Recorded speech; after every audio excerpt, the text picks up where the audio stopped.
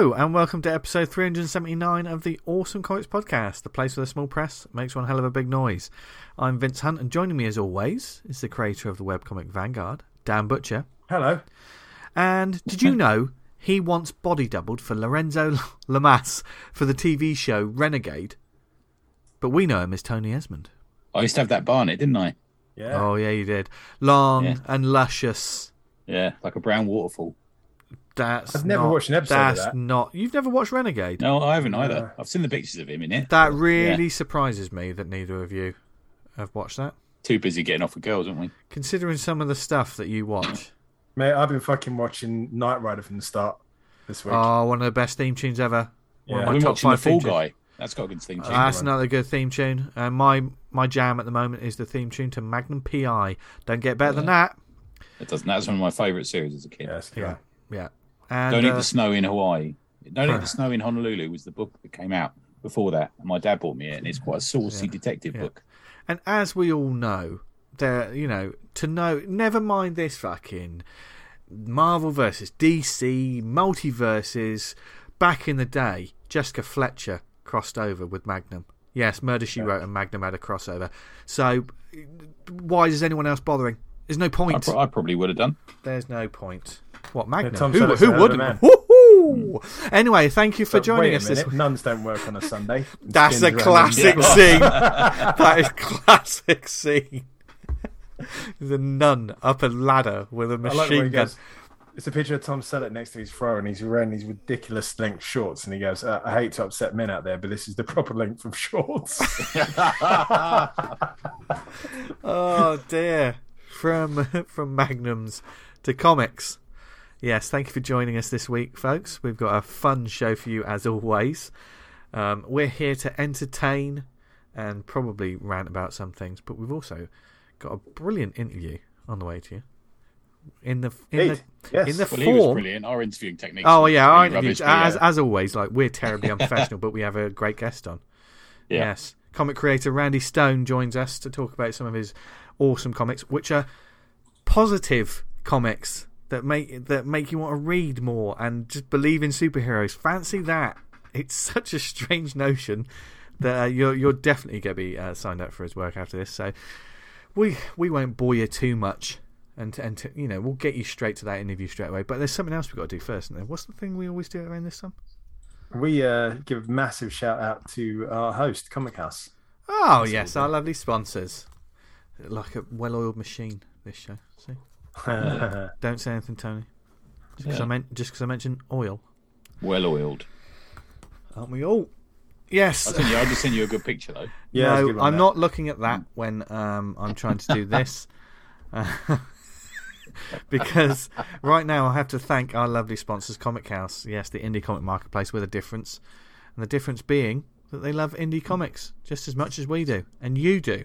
Because that's why you'll probably listen to this show. And to probably listen to us make absolute fools of ourselves. But if you go to comichouse.com, you see that there's a huge selection of titles on their database. Comics being added there all the time. And also, if you self-publish, you can add your work to their database. Another avenue to get your work out there to fresh new audience and start selling straight away. They also have an app, which is brilliant. It's a subscription service, basically like Netflix for comics, only £3 a month. And you get access to an enormous library that's being added to all the time, such as, Dan, what's on there at the moment? Well, following on from Samantha Fucks the World, Volume 1, Issue 0 last week, I thought I'd delve into the publisher Tripolis Comics and what else they've got on Comic House. And we've got Blender Volume 1, The Day of the Robots Volume 1, The Last Arrival Issue 1 to 3. Blender looks really nice, so let's take a look at that. Blender is a pulpy horror drama comedy with hints of Satanism and surrealism. Oh. Breaking Bad, but with horror and religious elements. There we go. So that looks pretty good. Sounds pretty good. It's another Sunday. Yeah, just another Sunday. Yeah, you know it. Satanism and Breaking Bad. Yeah. Actually, I start to rewatch that again. Love that show. Anyway, Satanism. Yeah, love that. That and Gardener's World. They're my two. But you can find all of that and more on the Comic House app. So to find out more, start your 14-day free trial and just start reading indie comics like we do. Then go to comichouse.com. And thank you to them, as always, for sponsoring this unprofessional couple of hours of us rambling at each other, which we love Do to try. do every week. And we've got some ranting and raving. I think it's something we may talk about after the interview that Tony might have prepped. But we've got that. We've got another. yeah, well, thing. we'll Yeah, see. okay. What's that? Well, you'll have to find out. Wait till in a after the little bit, interview. because right now you've got something really cool to listen to instead of us rambling. Yes, here's our interview with Randy Stone. Tonight's guest has either written, drawn, inked, or lettered various comics, including projects with Scout Comics and Arcana. Through Alterist Comics, he's published Bullet, The Sensational Swan, the Crime Haze anthology, and his collection of shorts, Death and Comics. Please allow me to introduce to the show Randy Stone. Hello, Randy. Hey guys, thanks for having me. Good to have you on, man. pleasure. That's a cracking name you got, by the way. Yes. Yes, it's my alter ego. Sounds like a sort of 80s action star, which I like. Yeah. It would be John. They're all called John, as we know. Yeah, John Stone. Yeah, I still can't believe that he was John Matrix in Commando. Whenever I hear he'd that take name, you to the bank, wouldn't he? yeah. Oh God, don't start I that. actually just heard about a locally filmed old show. The main character is called Constable John Constable. With the Mountie. That just I don't know. It was from the 80s, so I was still a kid. I don't think I ever watched it. Okay, I'll have to look it up. Constable John Constable. Why do I feel Yeah. like I know that? I've heard that somewhere recently. I don't know why. Well, in the Carry On movies, the constable in that was called Constable. Yeah, Oh God, you we've go. already An started on obscure the reference. And black and also- white movie reference for you there. and Yeah. also we've got into the Carry On talk, and we haven't even got. Do you have the but- Carry On movies in Canada, Randy? I'm not familiar. Oh, good. You've well, done well, there, good, mate. good. You've stopped that conversation dead. Thank you. Is it like carry on baggage or carry on like old meat? Like, No, it's a bit worse than that. I'll send you some links. No, No, don't. It's a series of comedy, in inverted commas, British films in the 1950s, 60s, 70s. Yeah, Is that right? Yeah. Yeah. Okay. I'm not going to say they're dated, but they're dated. But but what doesn't date is making comics. And this week we've got another international guest Yeah, because that's us. from Canada. How many Canadian guests have we had, gents? I don't know. We had Mr. Sparrow on, didn't we? We had a few Yeah. now. Yeah, a few, yeah. Yeah. Racking them up. But Randy, you're from the west side of Canada, I believe. British Columbia, is yeah, that correct? just off the coast. The biggest city around here is Vancouver. I'm in a suburb called Surrey. Okay. Oh, cool. Nice. What's the comic scene like out there? I've got a few friends, some fellow creators that we get together once in a while. I'm not really a part of a scene. I know there's more to it than what I'm involved with. There's a comic jam probably still going on. I know years ago that they were doing it every week, I think. Oh, wow. A little pub that they go to and pass a piece of paper around that each person takes turns drawing a panel and kind of continuing on the story.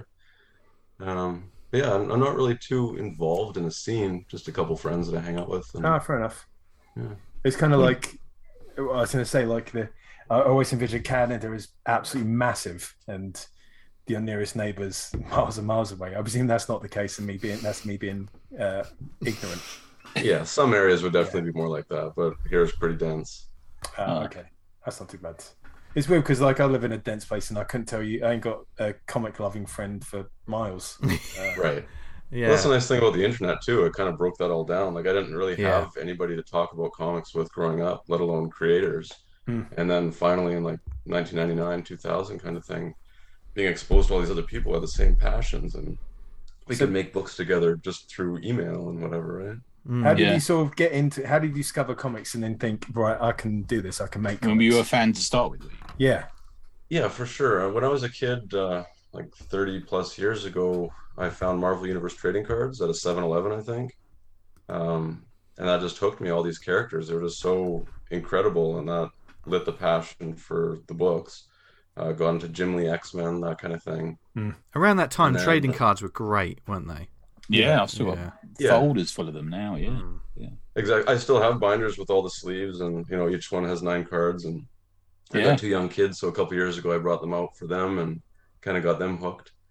You I've didn't let them done touch trading them though, cards did you? If they damaged them, they'd have to pay, wouldn't they? Oh, they'll pay. I remember one series and they had the Hildebrandt brothers doing some of the art. Yes. And as a Yeah. kid, I was like, oh my God, this is amazing. for sure. Yeah. I thought this is the closest we're going to see to superheroes on the screen, and how wrong was I? So you Alex Ross too had that realistic yeah. stuff. That, Yeah.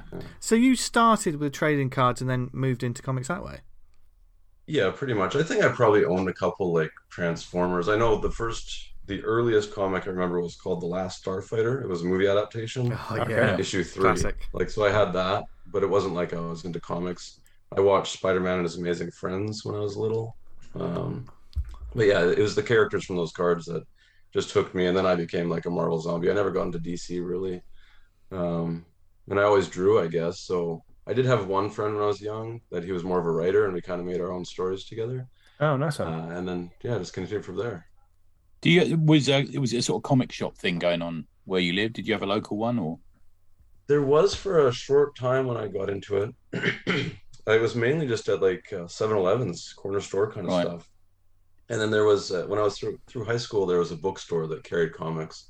The guy there, he was more into just these secondhand novels and whatnot, but he did have a large comic selection. That's where I had my pull list growing up. Oh, nice one. This is me not knowing how the world has evolved.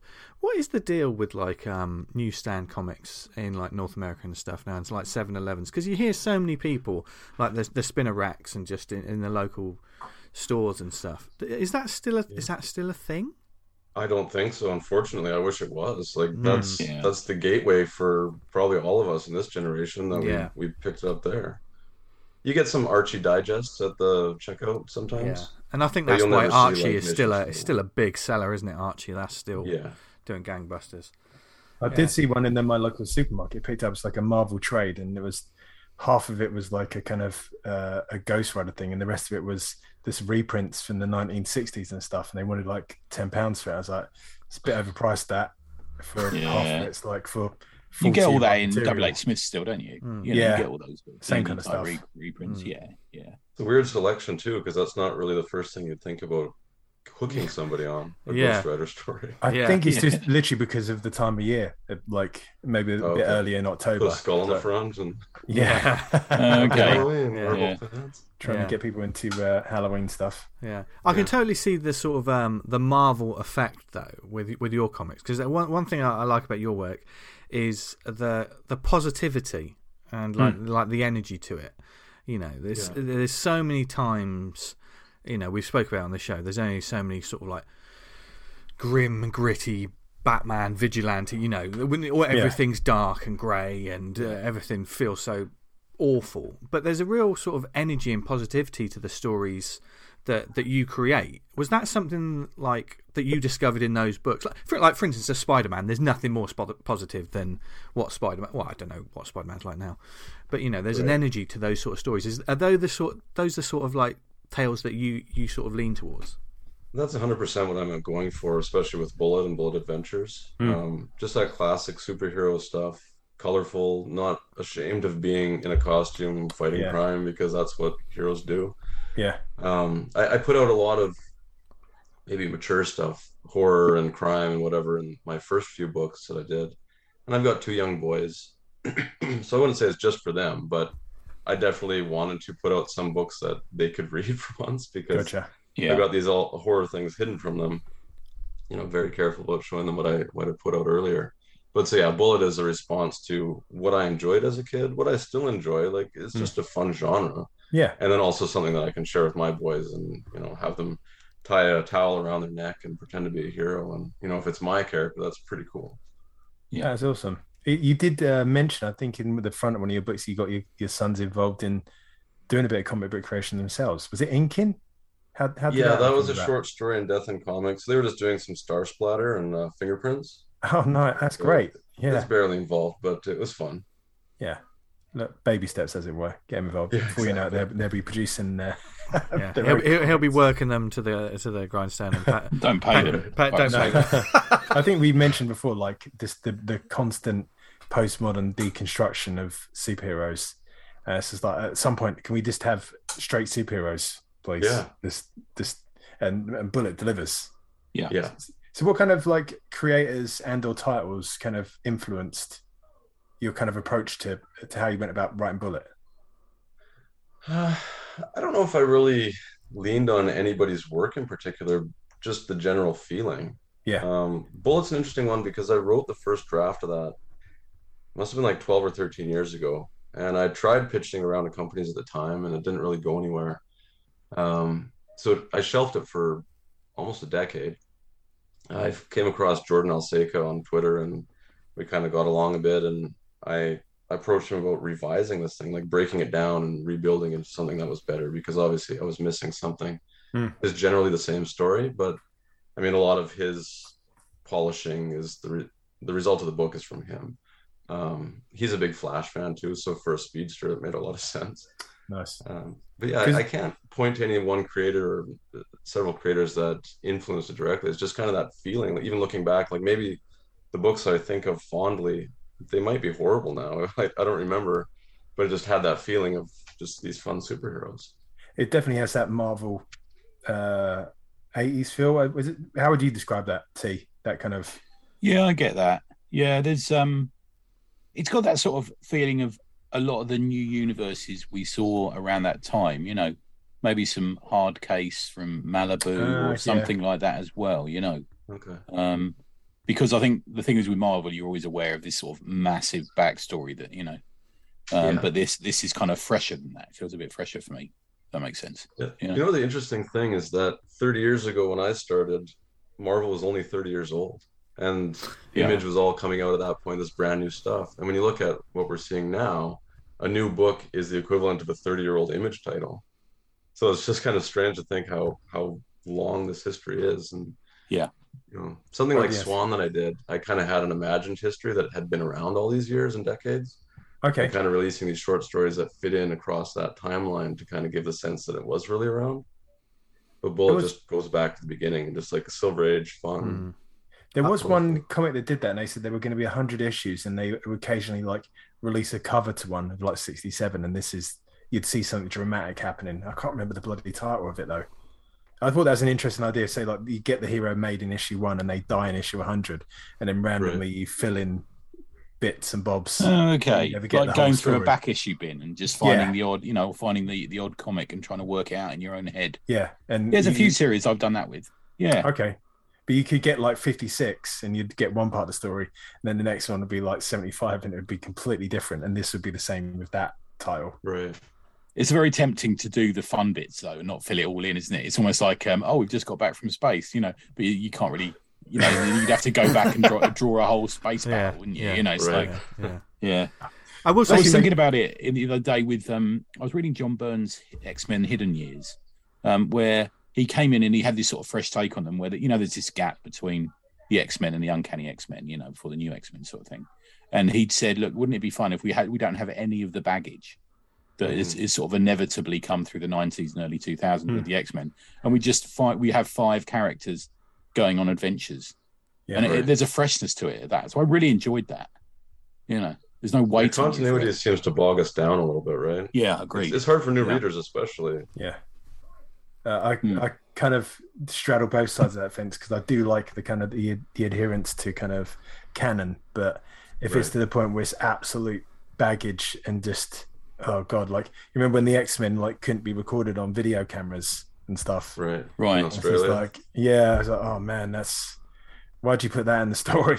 That's that's like a millstone around their neck when forever they're going forward from there.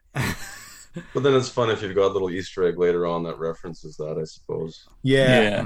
But then again, every time you use a character, but even be it, the smallest, mutant, you have to think, right, are they a vampire at the moment? Or have they lost their powers now? Or, Sometimes they don't bother about that, do they? Sometimes. Well, they did that with the Master of Kung Fu, didn't they? They just didn't give a fuck. But you briefly talked about Swan there. This is a sensational Swan. I just need to first I need to say that cover you did is amazing. I appreciate that. With Marissa, the one piece of art I'm proud of. With Marissa Louise, have I got that right? Yeah, brilliant colorist, and obviously 95% of the work was done by her. It wouldn't look the same without her colors for sure. I do like the way that you actually put the credits of the book. They're actually street signs. Yeah. That is so clever. That is so clever. For the cover art, at least, yeah. Yeah. A lot of contributors inside. Yeah. Oh, yeah. And the book itself is that's absolutely glorious. So, I mean, Bullet is one type of character, and Sensational Swan is another type of character. We've been talking around them, but for those lovely listeners who don't necessarily know who these characters are, who are they, and what are these books? So for Swan, I came up with that years ago too. Like, my first book was Champion through Arcana, and that was around the same time I wrote the first draft of Bullet as well. And I came up with this idea for the Sensational Swan. It was a short story I did that appeared in Death in Comics, the original version. It's kind of a Batman analog. And really, that story was written as an excuse to use this character design because I thought the mask of a swan face was kind of brilliant. And just an all-white costume. So the stories came around an excuse to use this costume and character in a book. Turned out kind of interesting, exploring kind of the Batman and sidekick Robin-ish character, the Duckling, playing off Ugly Duckling, and that story was called The Ugly Truth. We find out that Swan is not who he necessarily seems. He's a psychiatrist in his alter ego, but he approaches crime fighting in a way of inspiring others by basically setting up these matches between criminals and himself. That's a fascinating detail. A psychiatrist who's a superhero. That adds a lot of layers that I'm guessing how much research or planning and thinking about? Because whatever he says, you've got to be kind of on point with it. Right. I think at the time, I was just finishing up my degree a couple years before that. I have a minor in psychology, so maybe that influenced me at the time. I don't know. It just felt right. Have you ever thought about going to a psychiatrist and saying and admitting to being a superhero to them and seeing which way they go? Where do we go with that conversation? Yeah. We do make a phone call, I believe. Sorry, what's that? Oh, just an interesting take on the Batman-ish character. Yeah. And then just years later, I decided I'd like to do more with him, and so these other short stories that made up the Sensational Swan book just kind of rounded out tales from his history. Like, oh, here's a Batman 66 kind of inspired, just fun, silly superhero kind of thing, and then more serious, grim and gritty stuff just throughout that. Do you think that the short format is, with an issue like you've created for Swan, is a great way to explore an independent comic superhero? Because rather than having them get invested in like a bigger, longer form story, you really got to be, they've got to be short, they've got to be concise, and they've got to be punchy, haven't they, each of these, but with an anthology you can tell several different sides to a character. Plus there's no pressure on putting a comic out every 4 weeks then, is there? I'm guessing. Exactly. Yeah, as I've learned, I'm almost 4 issues deep into Bullet Adventures. It's a huge financial commitment and time commitment and whatnot. So to try to put out even a 6-issue series or something like that is never going to happen for indie comics. Like, that takes such a long time and effort and everybody contributing and everything. But the other side of that is just putting out short stories. You can hire an artist or work with writers and whatever to do this little short that doesn't take up your life for a whole year. Yet it tells a story, and then you've got that little aspect of the character developed. How do you go about kind of getting creatives on board for your comics? Are they kind of like friends, or you put out calls on social media? How do you go about it? That one black and white story in Swan was written by my friend John, but for the most part, they're all just people I've met on Twitter. Like 99% is Twitter. I gravitate to creators there, and I approach ones that I feel are interesting. I'll do the odd call out. The colorist Fran from Bullet Adventures issues 2 and on, that was a response to a call out I did, which I'm just so grateful that she happened to come across that and got in touch with me, because she's brilliant. Most times they don't work. A lot of times you just get a lot of, I don't know, not the best quality, or not people who are even comic artists responding to this. Yeah, I've done it before, and I got a lot of people who seem to be very expensive, Randy. Yeah. They were saying, "Oh, I'm a colorist. It'll be £400 a page," and I'm really, "Oh, really? Right. Are you coloring for at the moment?" Yeah. Right. When you ask for previous examples, they kind of, it's a bit done on the ground. Yeah, exactly. What have you done? Well, you get that lovely reply. You're not paying for the color. You're paying for the 30 years of experience I've got. And I said, "Fuck that." I don't say that to the plumber. But I was talking to another creator during the week, and we were saying about artists that work in a really super detailed style. And if you'd put in a comic book out, and the first couple of pages are absolutely fantastic, they're flying. And then when you hit sort of like 7, 8, 9, 10 pages, and you realise, God, I'm only halfway through this, and I've put in all this work in, and I've got to see this through right to the end. I think a lot of artists definitely make that mistake of not realising how much of work a comic takes to do. Eddie Campbell says that about From Hell, doesn't he? Because he's got this sort of cross-hatching style in From Hell, and he says it was all right on the sort of first issue, and then I thought, oh, fuck me, why did I do this? And he had to like do 350 pages of a comic that way, you know? Oh God, yeah. You don't realise that mistake till you're making it. Unfortunately, unless you got a bit of experience under your belt, and you kind of think, well, hold on, maybe I shouldn't have like all these characters with loads and loads of detailed costumes. Yeah. What are the learnings you found? Like, as you say, like Bullet is a longer form story. Is it going to be how many issues is Bullet going to be? We've got ideas for at least a dozen more after these initial ones. We could go on forever, honestly, but it's just a matter of financial success. I will make it as long as I can get close to breaking even, because I don't mind putting it into it just to have it exist. But yeah, it's expensive, and I know even my collaborators, I pay them indie rates. I wish I could pay them 10 times what I do. They deserve way more, but even at that, it adds up. So yeah, I'm hoping that the Kickstarter, which is live, that's one of the reasons you guys are chatting with me, excuse me, is if that's successful, it just means I can do more and more. We've got plenty of material to explore, so as long as I can keep putting them out, there's a lot of stories to tell. That's good, because Bullet, the first Bullet, is kind of like a relatively self-contained story. So when I heard he was doing a second, I was like, wow, okay. Without spoilers, I was like, how are you going to carry on this? And then you kind of spin it off in Bullet Adventures, and in keeping with the tone of the series, and you're off again. Yeah, it doesn't negate anything we did in the one shot, which was very much a one and done. You can appreciate that on its own, and it doesn't need to go beyond that. Yeah. But I just loved the concepts. I love the characters, and I had these ideas to spin it back into the present day, and it all works out. So what is Bullet? It's a superhero love story. The original one was actually half romance, but it's also just my love for superheroes. That's all I can say. It's the speedster set in the Silver Age. Old guy Dale DeSouza looking back on when he first got powers in the 60s. Developing that, he forms a relationship with one of the research assistants who's exploring his abilities. He becomes a hero and falls in love. And then, of course, Bullet Adventures is the modern day take. We bring him back and all that. Being a speedster is probably one of the, I don't know, was it the more undervalued superhero powers? It's ridiculously powerful. Yeah, it's ridiculously powerful. It's one of the go-tos, isn't it? If you had like the 4 or 5 like staple, if you're going to do the average superhero team, if you're going to choose, you'd have the super strong guy, you'd have the super fast person, you'd have all of that, and there's always a speedster. Well, hence the reason they call him a speedster. But like you say, Dan, could be potentially very powerful, and it throws up a million different ways of how you could treat it.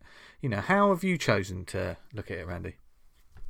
See, the interesting thing about that, we reached a point in issue 3 of Bullet Adventures where the scenario, knowing that he can go that fast, really there's nothing that could stop him.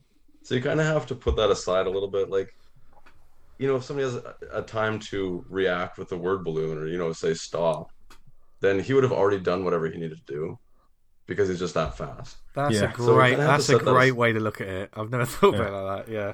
But it ruins the whole idea. Like, okay, well, who can beat him then? Like, sheer strength. Okay, that's going to be a factor. But, fighting regular-ish supervillains, or villains, I guess, not that super, there's no chance that they would have against him. So we kind of had to dial that back and just pretend that he's not going to be able to do anything within a blink of an eye, and still have to act at some reasonable speed.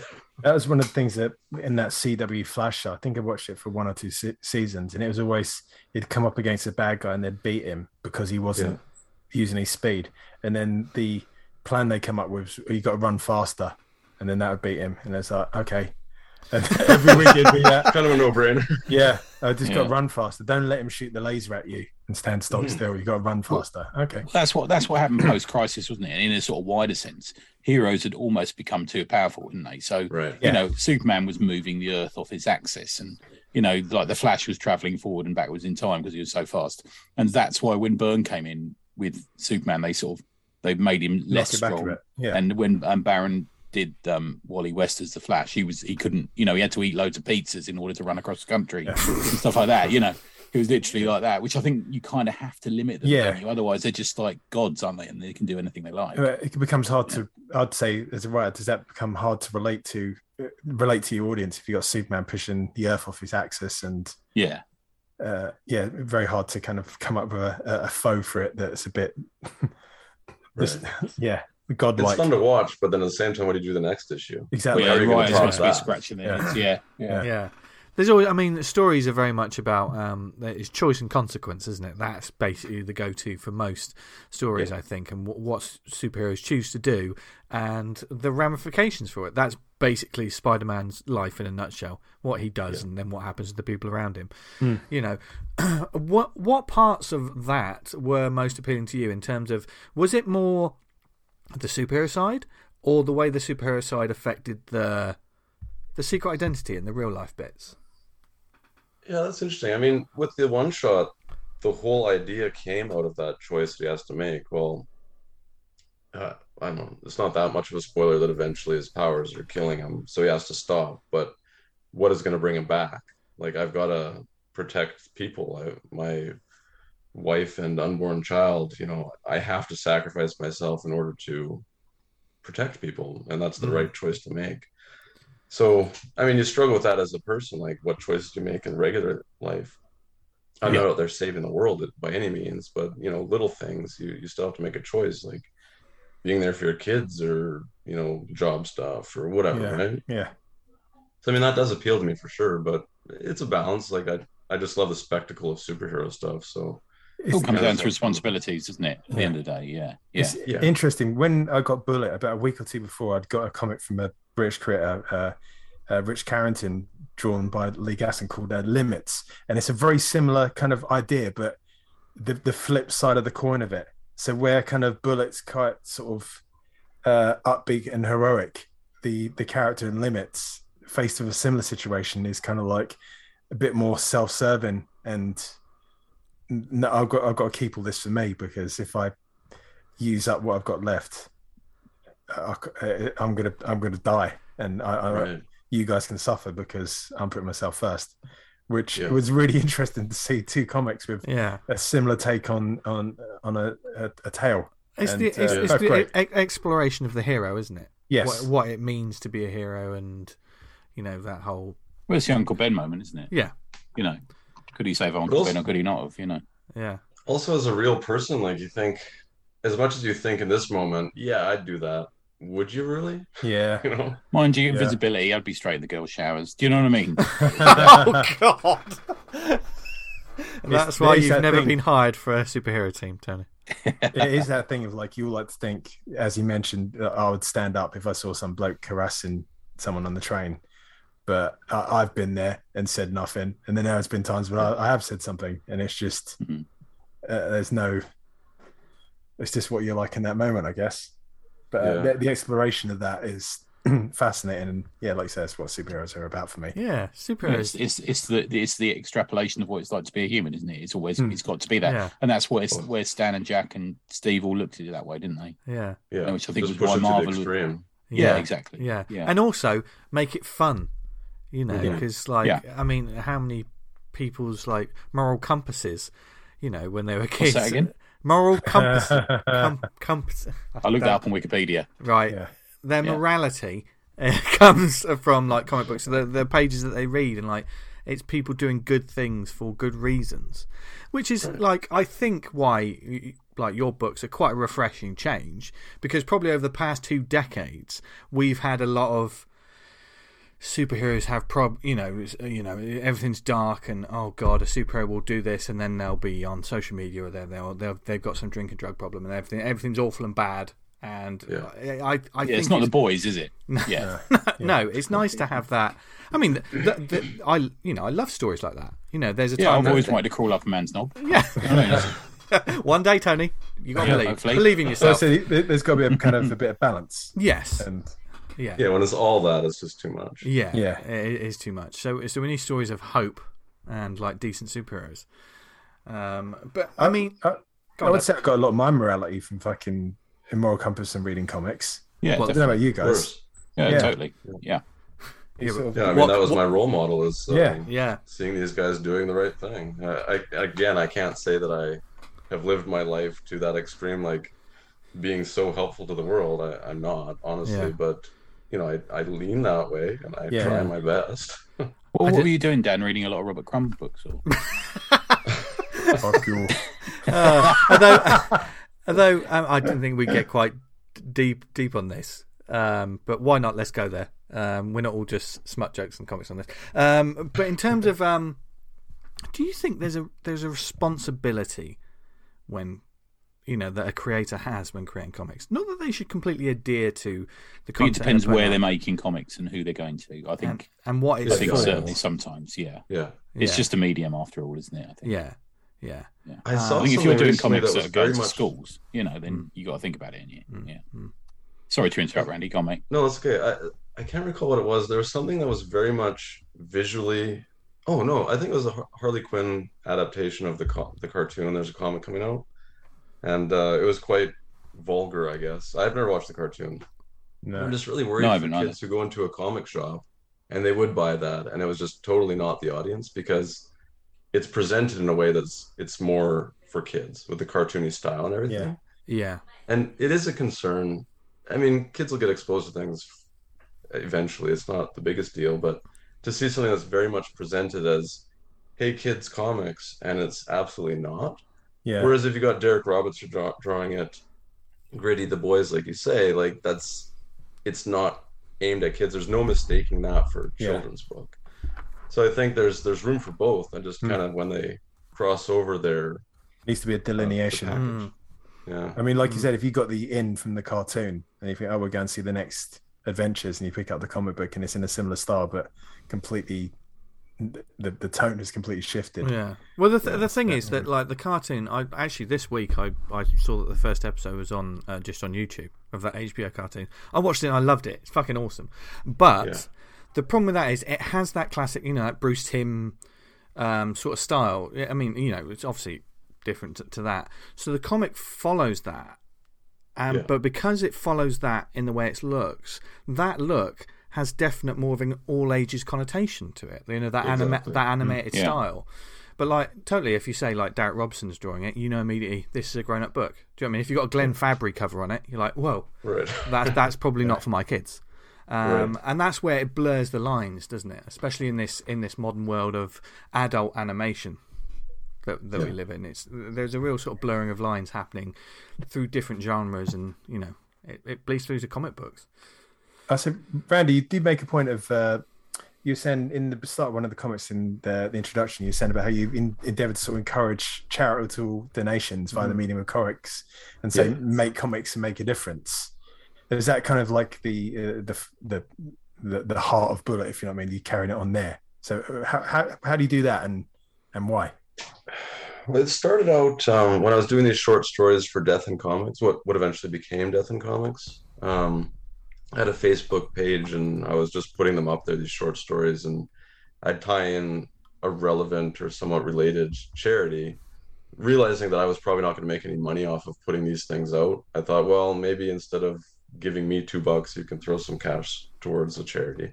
And I have no idea if anybody ever donated anywhere, but that was where Altruist came from. Is like, if I can do something to drum up some good, then that was the angle I was going for. Again, I don't know that it was successful in any way. So I didn't continue on beyond that. But I mean, I'm doing things like tree planting for issues sold. If I'm going to cut trees down to make books, then maybe I can give back, or little things give like back that. in some way. Yeah. So, I mean, generally, just making comics and making people happy and stuff is hopefully good enough to make the world a little bit better. Yes. I don't know. I'm all for that, man. Like getting comics in people's hands, and yeah, we just want to make the world a better place for the medium of comics. The medium of comics. Yeah. I mean, there's very few comics we do at the moment, guys, that don't have some kind of donation scheme going. Really, is there? Yeah. I think it's it's important. Time to put some time in the trenches and do a bit of charity work and put some back if you're able. Because obviously there's loads of people out there that could do with a hand up, and I think it's incumbent on people who are a bit better off to do so. You know what I mean? Exactly. A rising tide raises all ships. Oh, here we go. Dan's warmed up. Let's go. Come on, Dan. The other aspect to that is helping out creators, and there's so many great communities in comics that I hope I know a bit more than I did years ago, and if I can give that information to new people coming into the industry and stuff, like I try to help out for sure. It's tough out there. I think for creators of all kinds, and we're always talking about like the value of your work, and there are so many God knows how many wonderful creators that we haven't discovered because they were kind of priced out of it, or maybe there are the people that, as Tony mentioned earlier, are overpricing things. What happens when a creator, there are probably fantastic creators who aren't charging that much, who aren't getting seen because these other people are sort of pricing them out, and they're not being seen, and eventually those people are like, I just can't afford to do this anymore.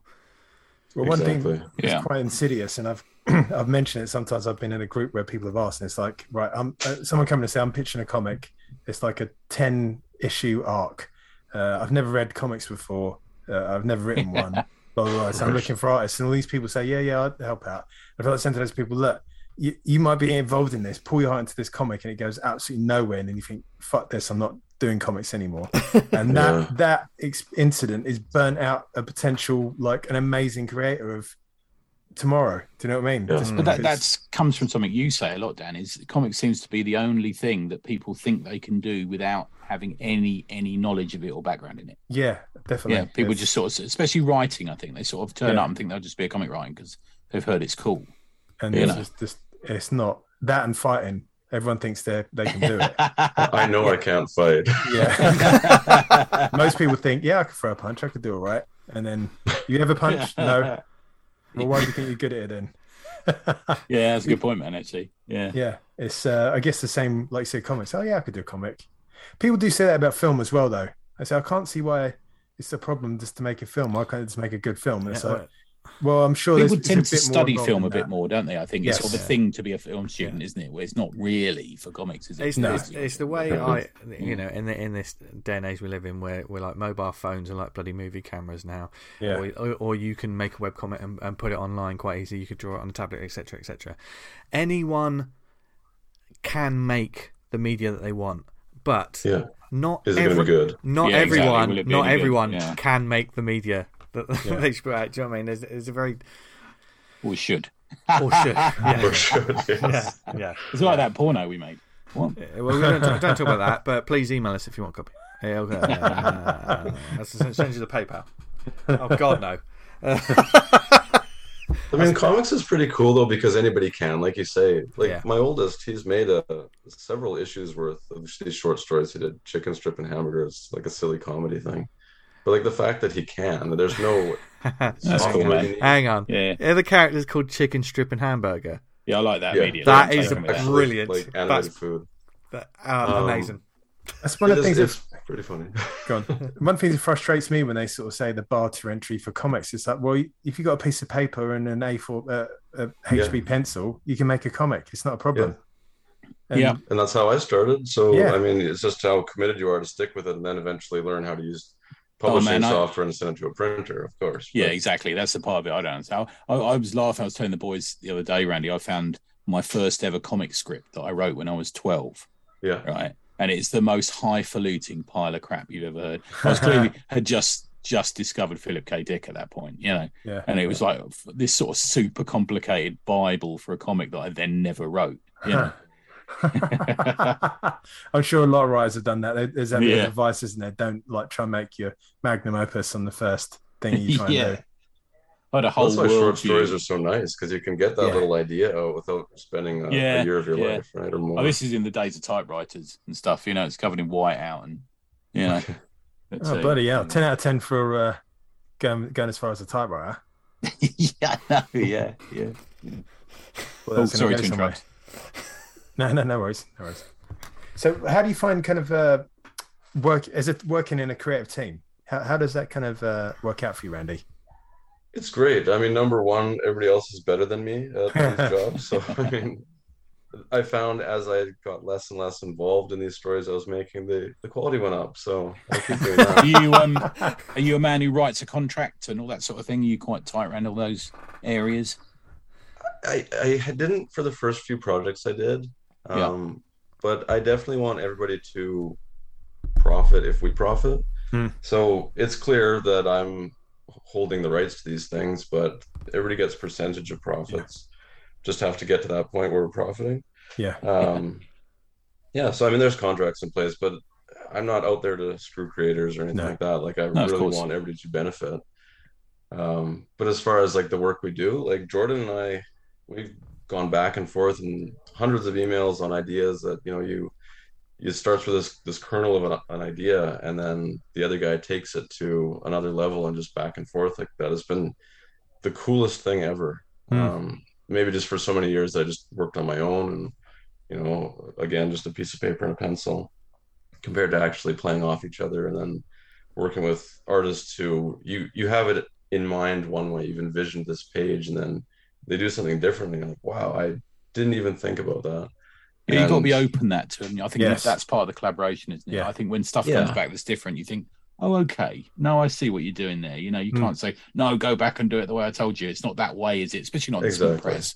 Yeah. Well, mainly, it wouldn't be something like, if I specified something in a script, then there's probably a reason why it was specified. Otherwise, it's pretty open to whatever you want to do. Like, but there's other times that, there might have been a change that needed to go back, or I'm trying to think of examples. I think as a writer, we do as a writer, and you be an artist as well. You do when you write, you visualize something, don't you? And some things are stylistically there for the purposes of narrative, and they tend to be a bit more stronger. Not like 100%. This has to be for me, but it's like, this would be really cool if we could do it this way, because I'm thinking of it looking like this, and it leads into this. There's lots of that, and I think that's the only way you can write a comic is visually watching it in your head happen. Right. I mean, I do thumbnails too when I script my own things, just to see, does this work in 5 panels? Can you even fit this much information on one page? Yeah, agreed. Yeah, but I mean, it's your responsibility as a writer also, if you had that in mind, specify it. Not like, oh, sorry, I know you drew this 3-page scene, but that actually should have had this in here.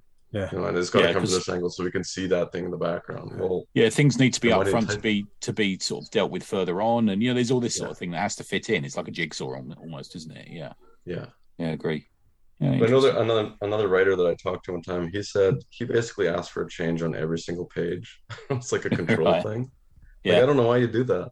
I always apologize for something that I say, like, I'm sorry to ask you this. Oh, here's an example. Shirt colors in future issues of Bullet Adventures. I didn't want to have the same colored shirt in 2 different days, basically. Like, Dale's going to change his shirt. It's not going to be red both times, right? Okay. Yeah. Or there's actually a mistake that we made with a long sleeve shirt and a short sleeve shirt that was colored the same, and then realizing that wasn't the same shirt. So, okay, he had to have changed. So can you please change that to a different color? Yeah. So it's a visual cue, isn't it? Yeah. So there's reasons for it. I would never ask for something just to like exert my power on this. Like, here, make this change. Like, no, this is going to either be confusing, or like, if we can make it better, then if you don't mind changing that, like, I don't want to make you do more work for no reason. Yeah, I know. Yeah, I agree, man. I often have that discussion with things. And sometimes you're writing a script and you realize halfway through that, you should have included something early on. So you've got to go back and add it. And it's the same for an artist, isn't it? Yeah. There's things that should have been that way. Within reason, of course. I don't think anybody's going to complain about that. But if you're asking me to redraw 4 pages of the story because you failed to do something, then that's I agree. Yeah. Gets me caught out. But the color of the shirt thing is probably, let's face it, just in the mind of the writer, isn't it? Probably. Is anyone going to write in about that one, do you think? But it's nice to get it right, I suppose. Yeah, it's a relatively minimal fix. Like, if you're coloring digitally, it's... Yeah.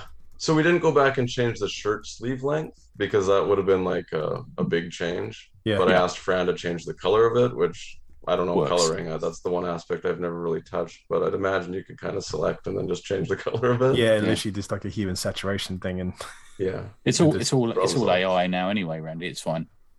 Well, I've never met her in real life, so she could just be a computer. Right? Yeah, that's true. We talk a lot about robot women on the show. Yes, so that's a possibility. Well, I think we'll mention this at some point of the show. I think we're going to have to revisit the AI thing because I thought this is going to be a flash in the pan, and it's not a flash in the pan. It's not, is it? It's not a flash in the pan. It's turned around quick, isn't it? Isn't it happening quick? That I'm reading articles about people they're putting out their first AI comic, and it's like, how does that work? Well, I think it's just an image of non-sequential images with the only thing that holds them together is the text. Okay. I don't want to be completely disparaging because I've not read them, but I downloaded one. It seemed actually pretty good when I just flipped through it.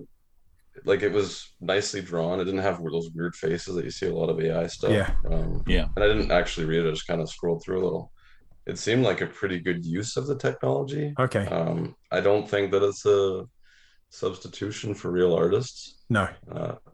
I don't know because it is essentially using already existing images, isn't it? I guess in a very sort of complicated mixture, but these images have got to exist to start with for them to be used. Right. Yeah. There was some site where you could type in a creator's name and you could strike them using your imagery. Like you could look up a popular artist and say, this people have drawn from that X amount of times, and I've seen people when they type in their prompts that they've referenced an artist's style they want it to look like. Right. Okay. It puts their kind of finish on it, right? Yeah. So like they might have a soft focus look, and it's that artist's kind of signature, as it were, for his work. And the legal ramifications of this are huge. I don't think they've figured it all out yet, have they? No. I don't know how it's going to. That's why it's kind of an ongoing thing. I'm really not sure where it's going to go. But Dan, we've been talking for ages about sex robots. Why isn't that the first thing that happens? Well, the porn industry do lead the way in a lot of technological advance. Life's just not fair. Life's just not fair. Yeah. Don't ruin comics. Just make sex robots. That would have been fine. That would be the future I want. I don't know. Is that something you trust? That's true. Yeah, true. There's a lot of bad outcomes there. Yeah. Never stick your cock in crazy, Randy. It's something that Dan often tells me. Or a USB port.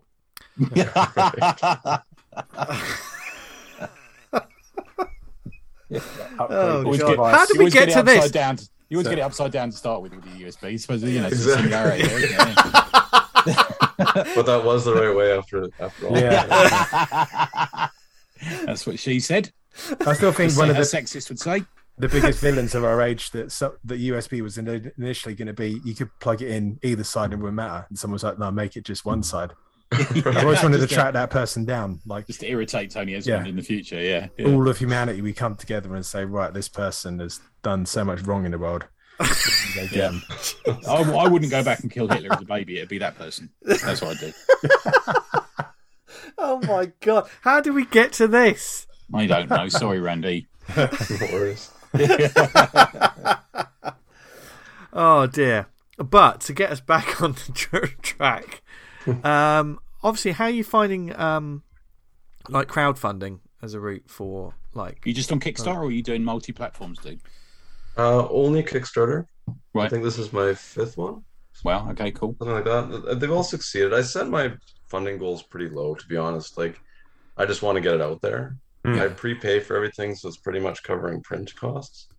All my collaborators have been paid. They'll get more if we can make this thing big, but yeah, it's weird. This current one, it seems a lot slower than previous ones. And I don't know if that's a sign of where Kickstarter's going or bit of a financial downturn at the moment or something like that, maybe as well. It could be a bit of everything. Perfect storm of screwing me on this project, but I think that we'll still hit this goal. I'm not concerned about that, but that's my public goal.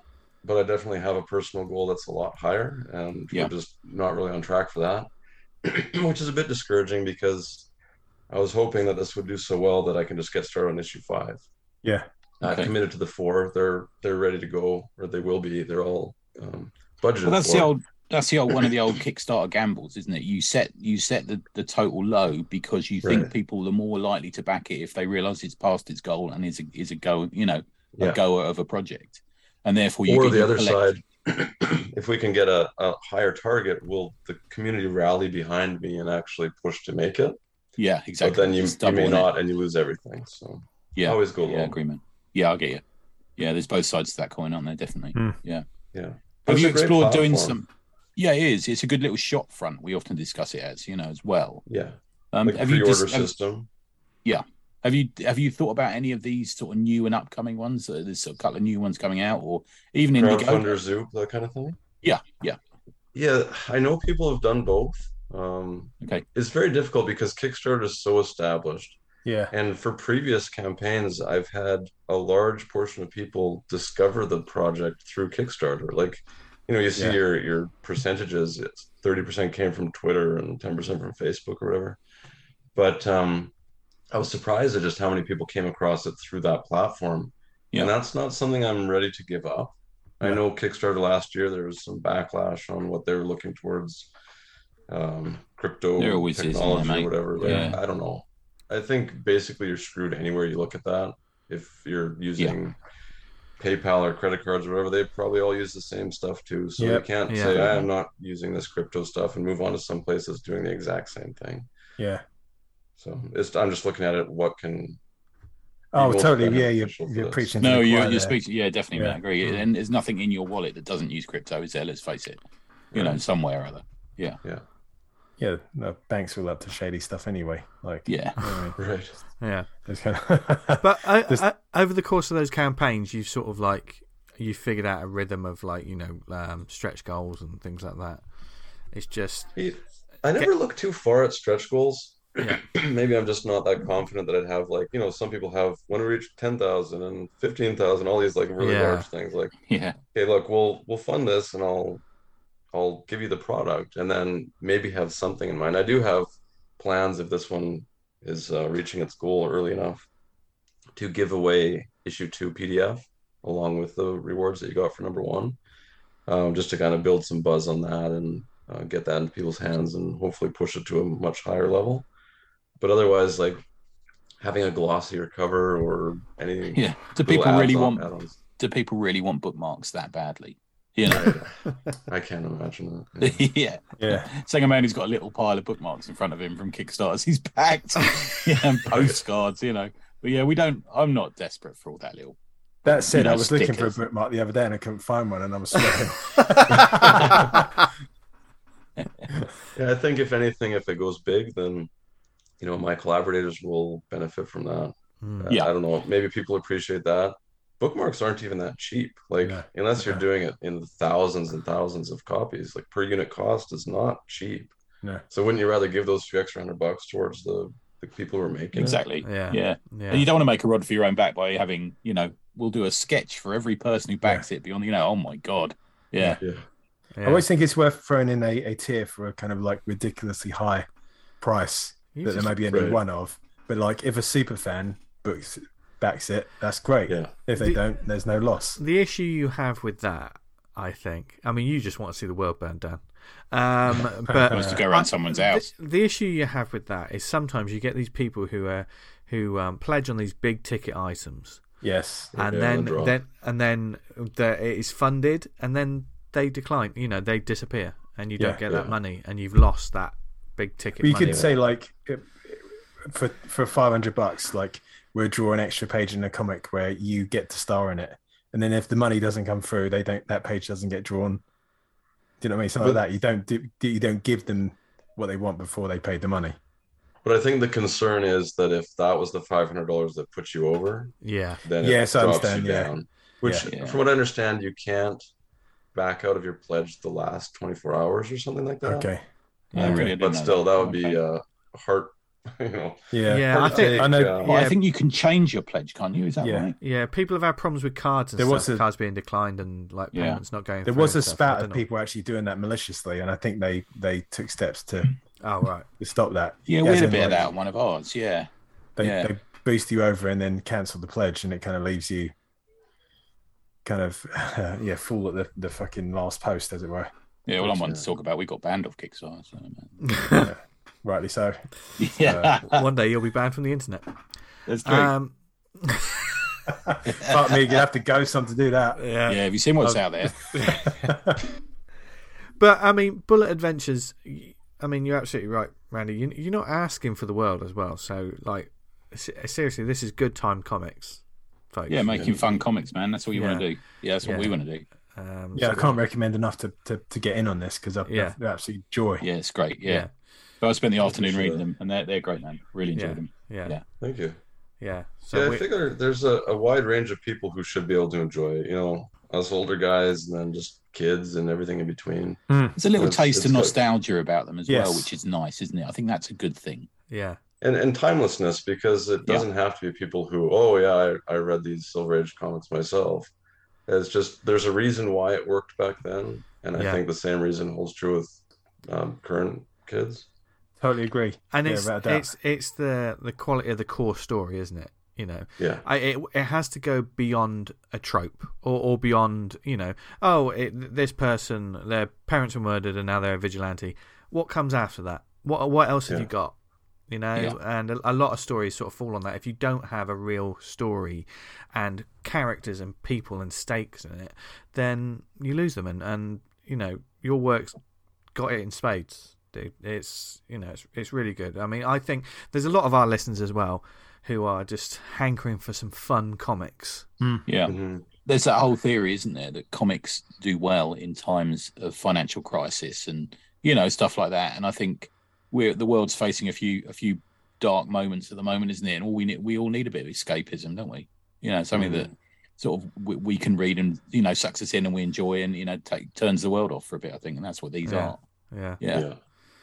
And I mean, you've written enough of clearly, you've got plenty of more stories left to tell. Yeah.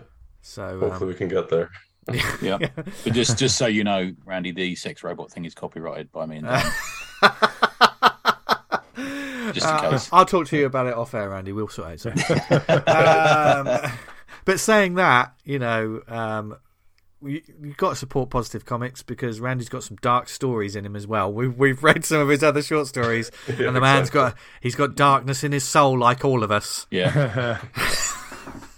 But So where can we find you on social media? Where can they pick up the comics, Randy? Well, you can follow at Altruist Comics on most social media, Facebook page and Instagram, Twitter.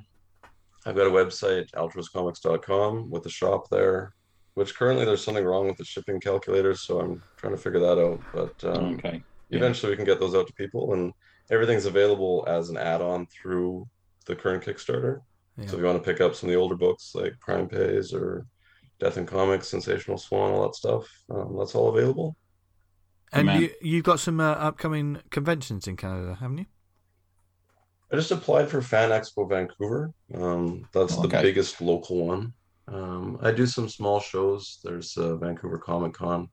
They usually have like one fairly known bigger creator and then some local people. There was one time just this past year that I was the biggest name there, and I don't think they did so well. They put me as the headliner and nobody showed up. So One day people will be looking back on that, Randy, thinking, you remember when we had Randy in? Yeah. Yeah. Yeah. He only wanted blue M&Ms. Do you remember that? Do you, What's that? do you remember his demands? He was an absolute diva. Yeah, No, yeah. blue M&Ms in the rider. he refuses to walk upstairs. Wanted a plate for his sandwich. Call back. Yeah, it's Yeah. a callback. Well, that'd be good. You know, Fan Expo. I mean, Yeah, I've heard of that. I'd like to go to that, Yeah. actually. Yeah. Yeah. Yeah, that's pretty big now. Yeah. well, It's a different did, crowd. It's not just a comic scene. It's very much like anime voice actors and Walking Okay. Dead actors and stuff Yeah. too. A lot of cosplay. yeah, So I think there's a smaller percentage of attendees who actually spend money on comic books, but it's fun. Yeah. Well, if you're there, That's hopefully Randy, conventions now, isn't it? hopefully Yeah. Randy will be there. Yeah, fingers and you crossed. Yeah, and you should go follow him and Altruist Comics and just generally back Bullet because we love it. And thank you very much for joining us this week, Randy. It's been Thanks, a lot man. of fun. That was a good one. Yeah, cheers. Thanks for having me. Great chat, guys. Well, there you have it, folks. Another great He's a good creator. lad, wasn't he? Yeah, What a nice Yeah. dude. Yeah. Nice Yeah. guy. Super I nice. like people who've never met us before, but get our humour. That's what I like. Or, AKA, put up with us for an hour. Yeah, that's it. Randy did both. Yes. And he is, of course. I mean, we do mean it, folks. Go and check out Bullet because we had a chance to read his comics and they're great stuff. Good fun afternoon of reading them I had today. Yeah, that's right. Yeah, and I know a lot of our listeners are like superheroic type fans as well. So yeah, we need more really Can't good, go wrong with Bullet. really good quality indie superheroics. I think. I wonder if he's aware that there was a British weekly called Bullet as well. Maybe That's not. cool. The British Weeklies pretty much used every kind of masculine word for Yeah. their comics, didn't they? It was like warrior, action, Hotspur, punch, yeah. bastard. I don't know. They were just called everything. Yeah. Anal. Yeah, Bastard's quite a good one, Vince. I like that. Yeah. I think there's a Japanese anime that's got that, though. Bastard Weekly. Bastards Weekly. Oh, we should do a line of fake Anal cover- Nightly. We should do Anal Nightly. Keira Knightley's sister.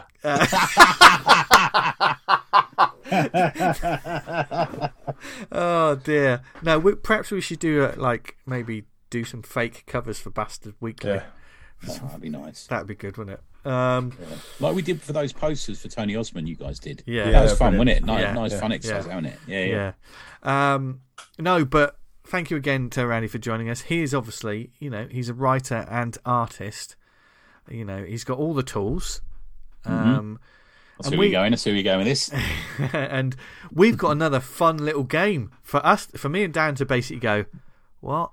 Oh, God, I know this one. After my terrible performance at working out Extreme Comics characters, Oh, mate, the cards are stacked against you there, though. And, well, they're saying that my shameful performance and the fact that I seem to do well, I don't know what that says about me.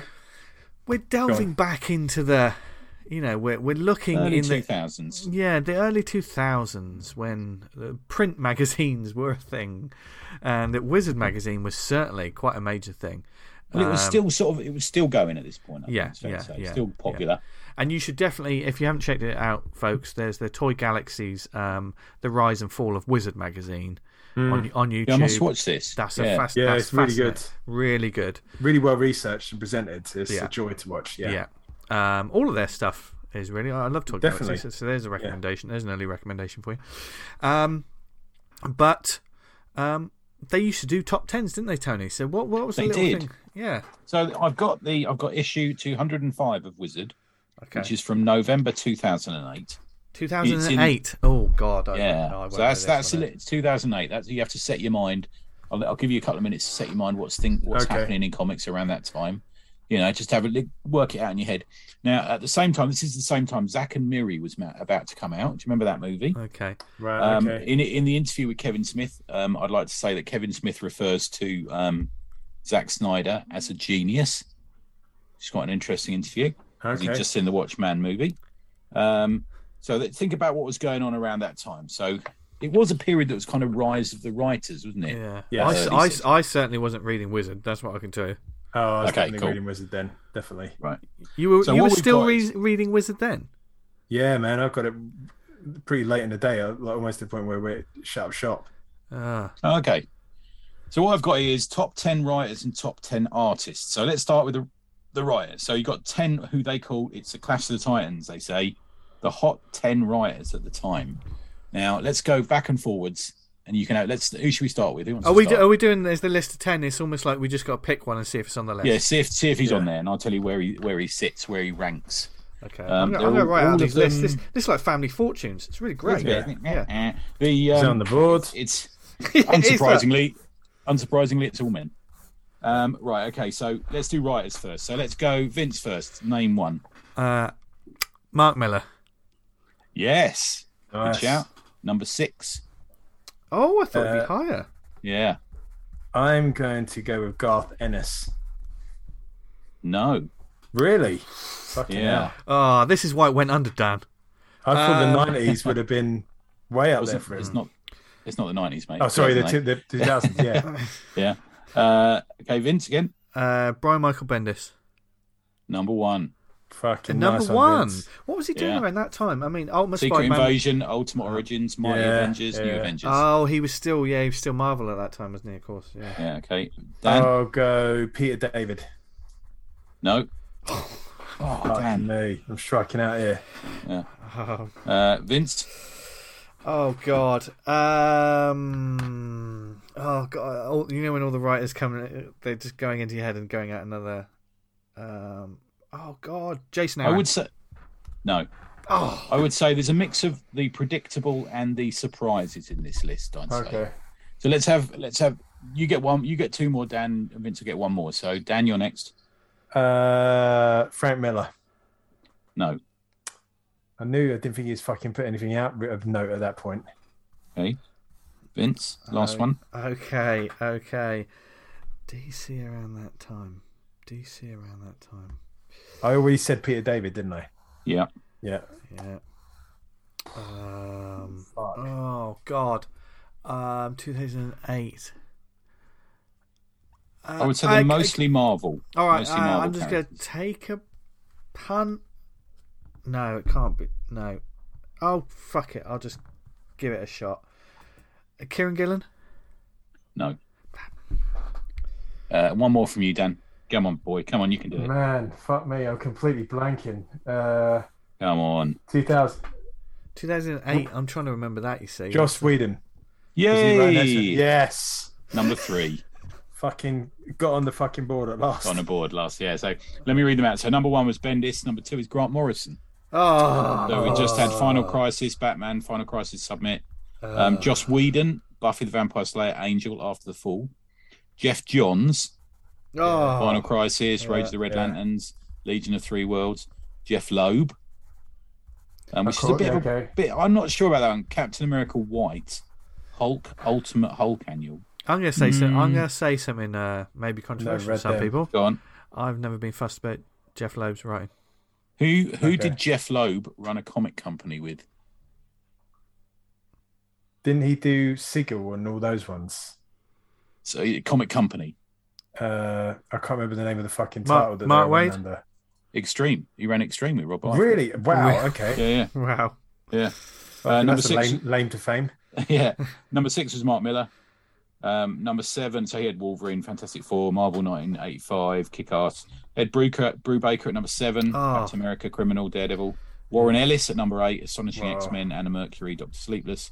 9, Matt Fraction, he was doing Invincible Iron Man, Uncanny X-Men, and Punisher War Journal at the time. Of course. And then the 10th was, I think, a surprise, Greg Pak, who was doing Scar, Son of Hulk, and the Incredible Hercules. He had a big run on Hulk, though, didn't he?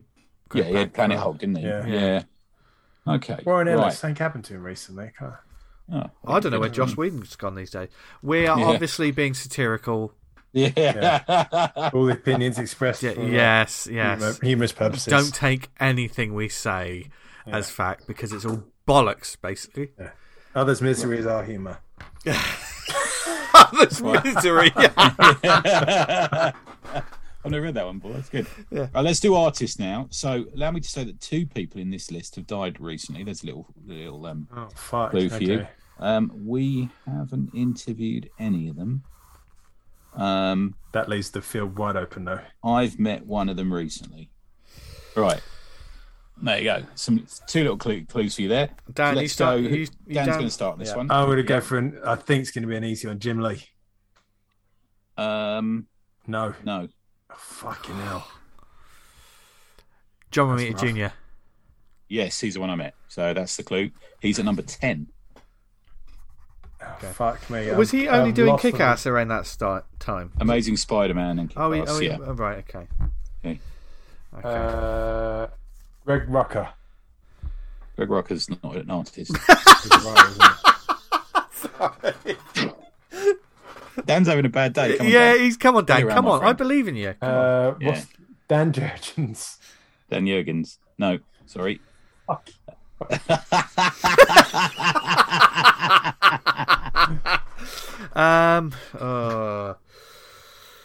Eric Larson. No. Come on, guys. Concentrate on what was happening at the time. We've just had talk about Final Crisis. We've had talk about Captain America. We've had talk about the X-Men, Secret Invasion. We've had all that talk. Now we're trying to work out who the hot artists are at the time. Oh, fuck. What's the guy who did Secret Invasion, the art on it? Oh. Come on, you know this one. Oh, man, I've got...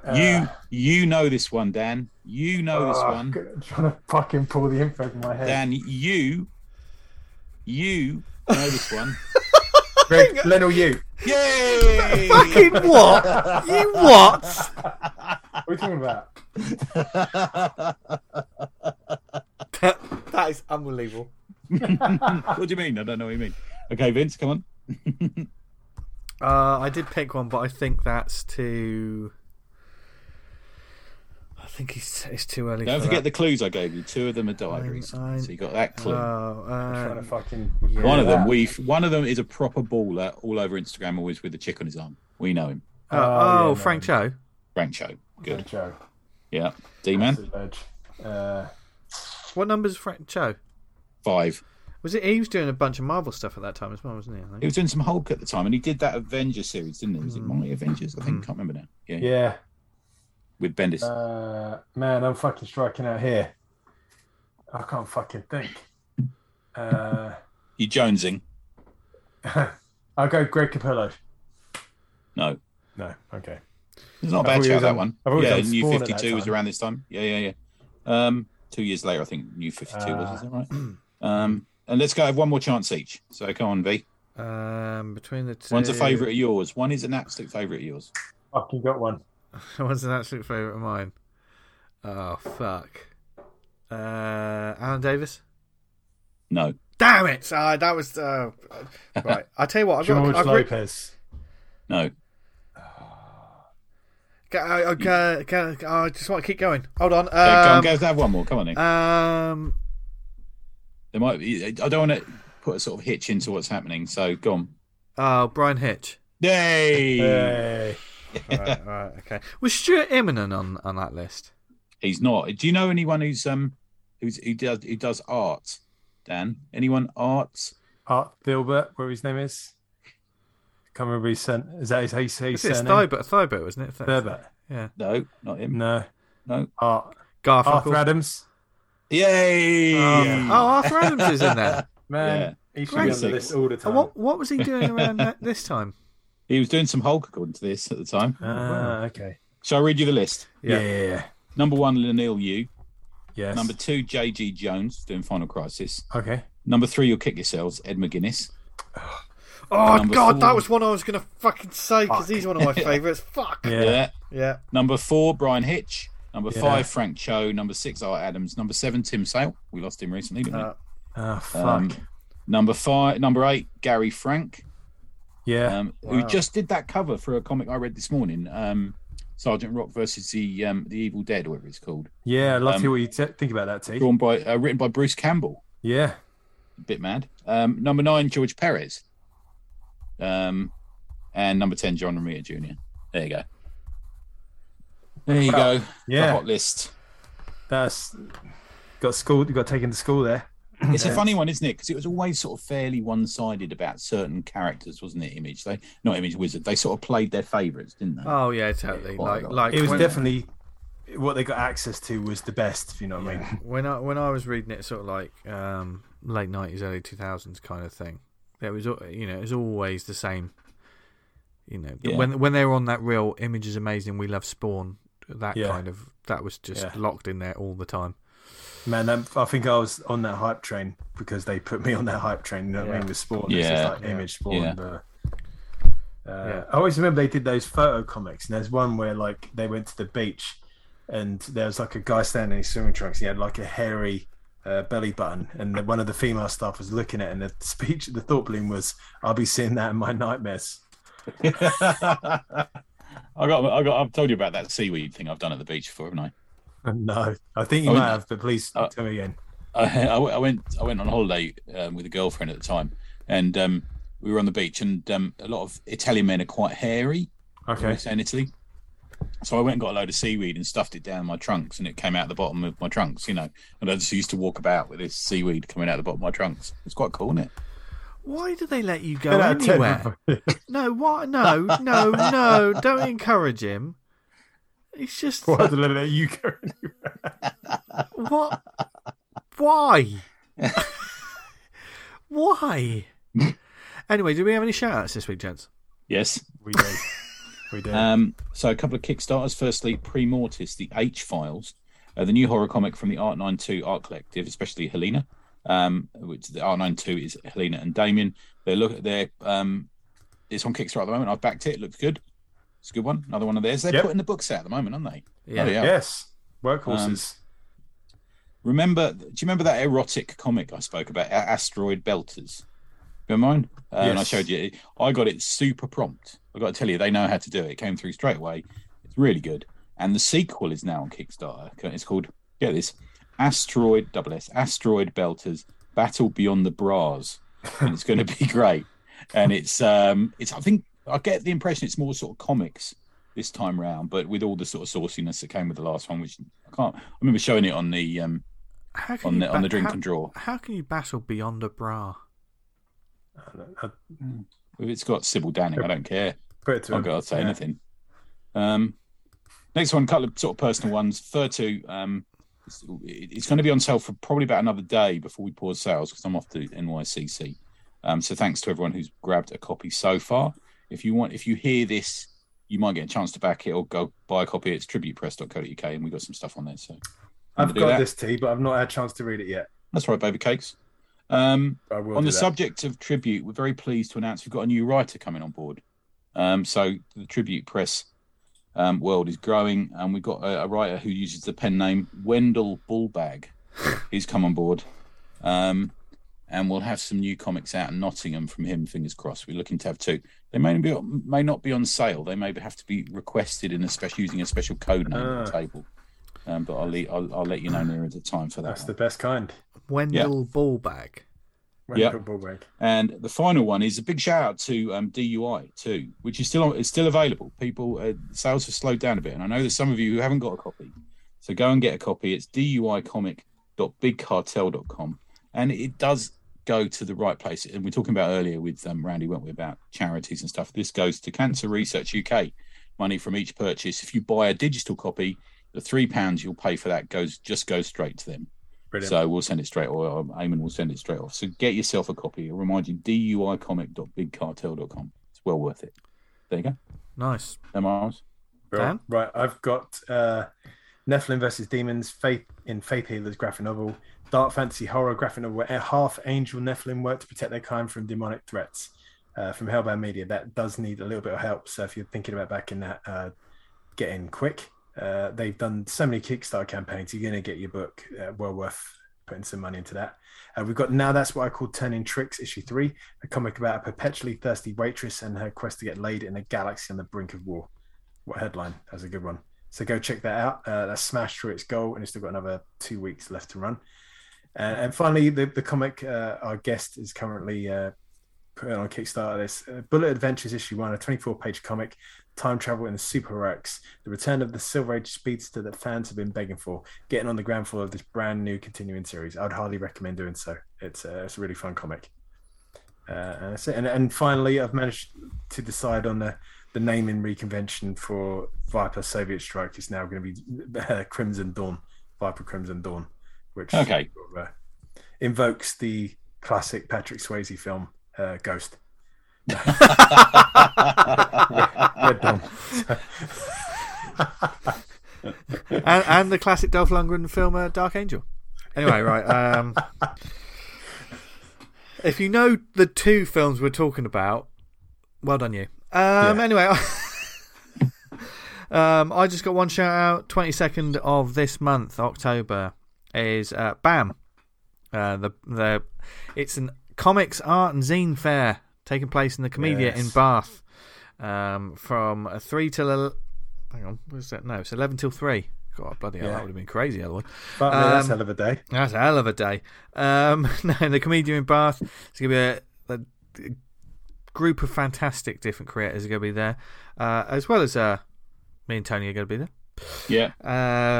If you want to find out more, it's free entry to come in, and it's just going to be a great sort of social scene, I think, as well. So you can, it's on Facebook at BAM Comic Zine Art Fair, Twitter BAM_fair, Instagram BAM_ Comic Zine Art Fair. Cool. When you're trying to say it over and over again, it's a right mouthful, isn't it? It's got a lovely, bright, colourful poster, which is one of the more recent art things I've done. And we'd like to see you there. Big eyeball. If in doubt, just draw something like that. You know what I mean? Yeah. So we'd love to see you there. So okay, from all of that goodness to more other goodness, the recommendations. What have we got this week, Gats? I've got 2 again. You've always I've just got the one. I know. Okay. So do you mind to start with one? For fun. Yeah, go for yes. it. Okay. One at the what? After the Robot Apocalypse, issue 1, published by 182 Comics, created by SP0, aka, as I understand it from the back matter, a man called Keith. It's edited by Carolyn Hopewell and Gemma and Nick Borey. Sarah pointed this out to me that it was on Kickstarter, and I've had real fun with it. It's been a really fun book to read. It reminded me that of something that came out maybe in the sort of early 80s indie comics explosions, something like that. Something that maybe someone like Mirage would have put out. Maybe it would have been a backup in something like Gizmo or something like that, you know? I would think if it was going to be released from a current company, it might be Alterna or Antarctic Press or something like that, put out sort of indie. It's got a sort of underground but cool feel to it. It's the sole work of a man called SP0, who is also a street artist. In the back of the comic, you see some of the walls he's painted, and a lot of the street art that he was doing was an inspiration for the story beats that turn up in the series. Also, he talks about in the back matter, one of the origins for it was the song, Manic Street Preachers song, Motorcycle Emptiness. And that's how the story opens. It opens with a dude on a bike, old school sort of motorbike, with a samurai sword sticking out the back of his backpack on the bike. So already you're in a sort of cool area, aren't you? And the box tells you it's 57 years after the robot apocalypse. Chris Swift is this character, and he's wondering if he's now the only human left. But he bumps into a tiger, 2 female survivors, and a massive killer robot in that order. The middle section of the book is a really well-handled chase sequence and battle sequence where he goes across this, you know, in the future, cities are cities, but they're all overgrown, aren't they? Sort of nature's began to reclaim it. It's a bit like that. And that people die, people live, people get away, people don't get away, and it ends up with a bit of a right turn at the end of the story. There's nothing in here that isn't already an existing trope within Apocalypse books. You know, especially the ending. You're introduced to something you think, oh, I've maybe seen that before, but it's done in such a cool and fun way. It's completely it's completely excusable because it's got a real style and a flair to it. There's genuine energy to what he brings to it, and the characters. I don't know. It's hard to point. I'm not a knowledgeable person on street art in the slightest. I suppose the only exposure we've had to, or certainly I've had to it, is chatting to Sarah and her partner. You know. Yeah. But I'd expected it to be a bit more chaotic when she said it was a street art thing, but it's actually quite clean line. There's a real lovely. He knows how to draw stuff, and the characters really sit 3D like up off the page. Everyone is very distinctive. Not everyone's a person. I won't spoil anything, but you've got these killer robots, and you've also got something else that's going on in where he ends up later on. The evil robot overlords are very because. It's great, isn't it? We see so many from people who all they do is live in comics. We see so many things, familiar things repeated, don't we? I mean, how many times have we got to see, like you said earlier, someone's parents get killed, so they become a Dark Avenger, or the Dark Phoenix is played out again, or these sort of things. We see it over and over again. But because he comes from a different world, the design styles are different, and these robots, these attacker robots, are not like anything you see in comics at the moment. Were you going to say something? Yeah, they're doing like the age of like Age of Apocalypse, but the Age of Sinister with the X-Men. And it's like, I know. You kind of done this before. Yawn. Yeah. I know what you mean. But this is something fresh. It's very individual.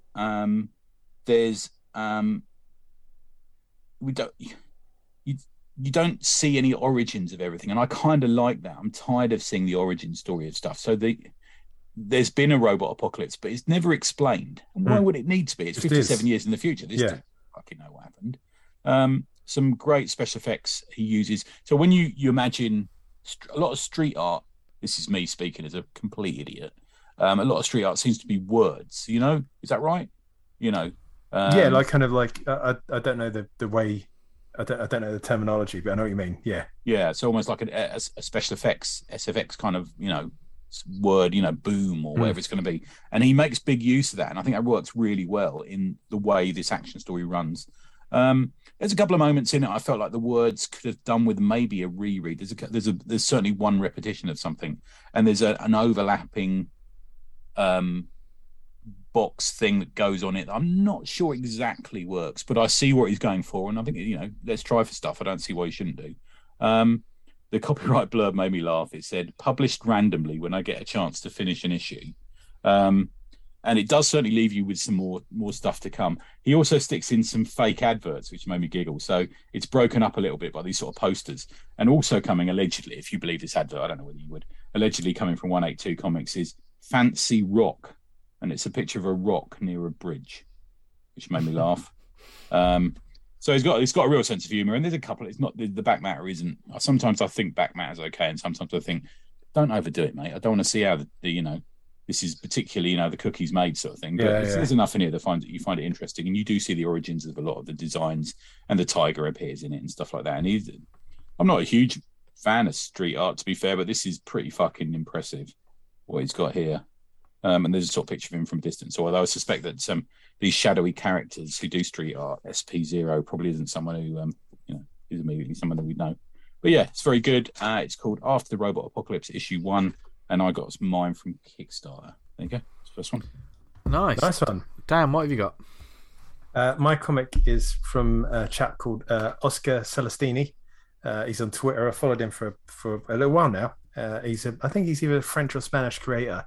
And he's put these comics out called The White Lion, and they've literally just been translated into English. And I paid. Oh, these are good, man. Yeah, $8, and I've got the first 10 issues. And I just took a look on his timeline, and like there's another 10 that he's got, but they just haven't been translated yet. So that fucking is brilliant.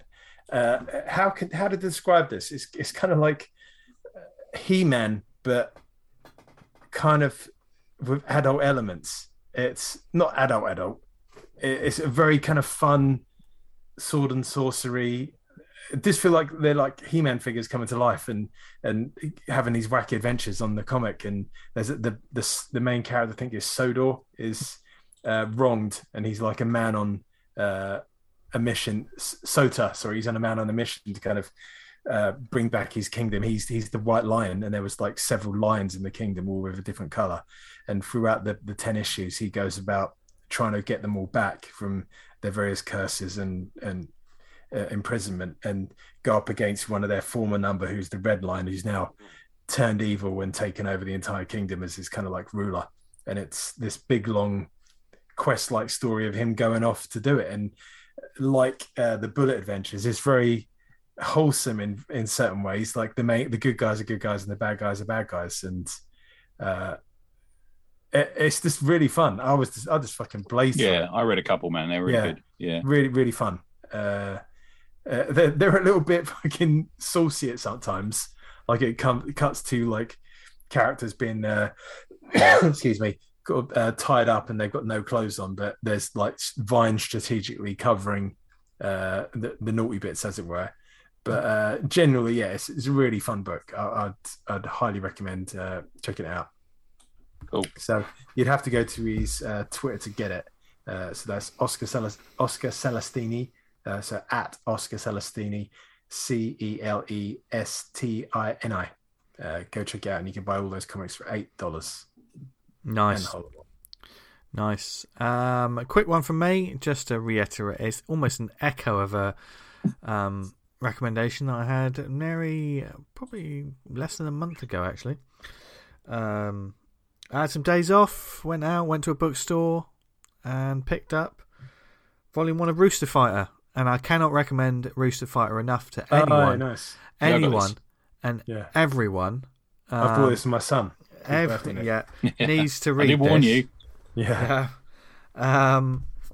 It's just amazing. I think also I had a chance to because when I raved about it last time, I just read basically a couple of issues of digital translation. This is the proper translation. Get the book. It's from Viz Media. It's not much at all. $9.99 in the UK. Find it in all good bookstores. They only had one copy in the Waterstones I was in. I reckon this is going to be one of those mangas that sells out. Yes, I think it is, and deservedly so, because, I mean, once you get past the fact that it's a cockerel fighting demons, like a human being, you know, that's just amazing. But when you actually read it, it just makes sense. It's glorious to look at. The action is some of the best fight scenes you'll see anywhere. There's crazy demonic designs, there's character moments, and each of the volumes sort of furthers the story a little bit, but can just be, you can just read a volume and then just put it down. You know, I mean, I whizzed through this whole book. It's a fairly quick read as well. I think this is when people say what's a good book to introduce people to this form of reading, you know, it's a good one, manga. I think this one is a good one, because not only is it's fun, it's quick to read, because I haven't read many books from the right to left. Do you know what I mean? That sort of format. I mean, and it's a good one because of the way this book is laid out. It's easy for your brain to sort of pick up on it, because some sort of manga can be amazing stories, but quite dense and like lots of dialogue or things going on, and you're not quite sure. This one's easy, so easy to follow. But he's doing lots of Shu Sakaratani. I've messed that up, but absolute genius creator. But having the book, one thing I did like is at the back of the book, the chapter titles in Rooster Fighter are derived from Japanese proverbs that reference birds. Oh, right. So there's 5 stories within the first volume. There's The Bird Who Fights Demons, Death from a Bird, The Homesick Bird, The Bird and the Sea Turtle, and A Bird Leaves the Nest. And it actually tells you what the actual proverb is for each of these. The Bird and the Sea Turtle, a proverb describing a cornered individual who has no chance of escape and must ask for help. The proverb invokes the image of a cornered bird jumping into the arms of a human being. I mentioned that one because The Bird and the Sea Turtle might be my favourite story in all of it. It is literally a Rooster Fighter meeting a sea turtle on a beach, and they have a fight like it's Street Fighter. They're not meant to get on, are they? They're not meant to get on, but then they kick each other's asses and eventually help out. You know, they come together. It's the Iron Man and Thor fight from the Avengers. It would have been different if it had happened in the sea. Yeah. But it sort of culminates in some amazing action, and one panel that I think I'd want on a T-shirt. And Tony, it's the panel of... Because you've read all of this, haven't you? Yeah. Yeah. The panel of the rooster riding on the turtle's back like a jet ski through the water. That would be an amazing print on a T-shirt. Actually, you could pick loads of different panels from this. I wonder book. if there are any T-shirts in like Redbubble or something for them. There should be, because this thing's going to be fucking huge. Bootleg one. I know that's morally and ethically how wrong. Dare you? But right now, just get your hands on that. Get your hands on the book, because I absolutely adore it. It's going to be one of my favourites. We've started sort of mumblings, talking about what will be some of our picks of the year when we get to that stage of the show. And don't be surprised if you hear me almost talk about... almost time for that. Don't be surprised if you hear me talk about Rooster Fighter again. It will happen, because I love this series. And I think by the end of the year, I think there might be another volume out. Yeah, they're threatening, and this one was a bit delayed, wasn't it? Yeah. They're threatening there's another one. Yeah, I think there might be one end of October, maybe. Who knows? But definitely get on it. And that's my one. Tony. Last one, Old Man Grey by Stephen Ingram, stepheningram.art. Recent guest of ours, buddy of the show. I'll read the blurb from the back. Taylor Kite is a 60s folk musician. On his way to a gig with his new duo, A Field of Kites, he crashes his car in the middle of nowhere whilst trying to avoid a badger. Needing help to recover his car, he accepts help from a strange local girl from the village over the hill who happens to be nearby. This name may not be the smartest of choices. It's not. It doesn't turn out well. I backed it on Kickstarter. To be fair, it did come out on the Patreon, but I thought this is going to come out in a physical copy. On a double dip on it, so I did. It has that sort of quiet, pensive simplicity that Stephen does so well, but it's got that sort of bigger and this one has a creepier overtone to it, floating just above the story, always present, which is a good thing we've read a lot of folk horror recently. I certainly have. And that's a good thing. You got that sort of ever present feeling of dread, something strange is happening kind of thing going on there. It's black and white, it's eminently readable and very clear as usual with Stephen's stuff. Maybe it's because I know Steve and I know he's from north of the border, that I kind of visualize it being this countryside town in Scotland that's sort of remote. I think Scotland does that better than we do, doesn't it? It has these sort of remote villages. It's much bigger and there's much more countryside up there, seemingly, in my head. And then you add into the mix this sort of folk horror creeping thing that happens along with it. And it's only a short story. It's not a long read. It's sort of slightly smaller than American comic size, and I don't know how many pages it is, maybe sort of 30 odd pages, something like that. On the cover you get, I don't know if you've seen the cover to this, guys. Have you seen the cover to this? It's got I think I have. A badger looking at the reader, and then three sort of course, villages. Yes, I have. Yeah. And their eyes, the way the badger has sort of black stripes over its eyes in its pelt. These three people have got that over their eyes, and it's something I've not seen before. I think that seems to be a cool design, but nothing I've seen like that before. No, yeah. It's hard to talk about because there's a twist in it. It's like a Tales of the Unexpected story, but maybe twisted into something that perhaps is done by someone like Ben Wheatley. It's got that feel to it. I'll give it high marks. If you go to Stephen Ingram Art on Twitter, Instagram, and Facebook, you can find him. StephenIngram.art is his website. There's also there's a bio of the band that features in the comic, A Field of Kites, in the back, and it's written by a guy called Martin Moon, and it appeared in Mono Sounds magazine, December 1985. And I'll leave you to decide if that's genuine or not. But I know there is certainly one of the three of us who looked it up on Spotify to see if it was. That's how well it's done. So have a go at this. Always go and look at stuff that Stephen does. I'm a big fan of his stuff. There's a quiet skill to his art. It's he's like an indie Scott McCloud almost. There's a simplicity to his work, but it holds great effect, which is really good. So yeah, that's my second one. There you go. Nice. Brilliant. Plenty of comics for you to go and check out this week. Check out all that list, the comics from our guest this week, and more. And we'd really appreciate you listening to the show as always. I think we went highbrow, we went lowbrow, we went monobrow. We were all the brows this week. Yeah. But as always, we didn't go no brow. We've done that in the past. But we hope you have enjoyed the show and what we've talked about. If there's anything you want us to discuss further, or perhaps you've got some comic endeavours or charity fundraising events or anything like that you want us to shout out in the show, please do let us know. There's several different ways you can get in touch with us. You can email us, awesomecomicspod@gmail.com. Follow us on social media. On Twitter is @TheAwesomePod. If you do the Book of Faces, it's facebook.com/awesomecomicspodcast. There's a community group, Awesome Comics Talk, on the Facebook, as well as we've got our own Slack channel group. No, it's a group that has channels in it. I always get mixed up with the newfangled technologies. I forgot about the shout. In the shout section, we're doing a Halloween draw off, aren't we? Oh yeah, I'm down to do that. I'm going to do one. So you put your name in. I'm going to mix all the names up, and you're going to be given a Halloween drawing to do for the big day. So nice. Get involved. My drawing hang on to it. Don't post it up immediately. Yeah.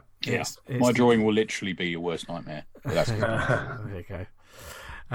So Awesome Comics Podcast on Slack. Get in touch with us, and we'll add you to the group, and you can a wonderful community of creative and wonderful people on there, such as you wonderful people out there listening to this show. And thank you very much, whether you listen to us on the website awesomecomics.podbean.com, if you listen to us on Apple Podcasts, subscribe and leave a review. Helps get the word out about the show and everything we talk about on a weekly basis.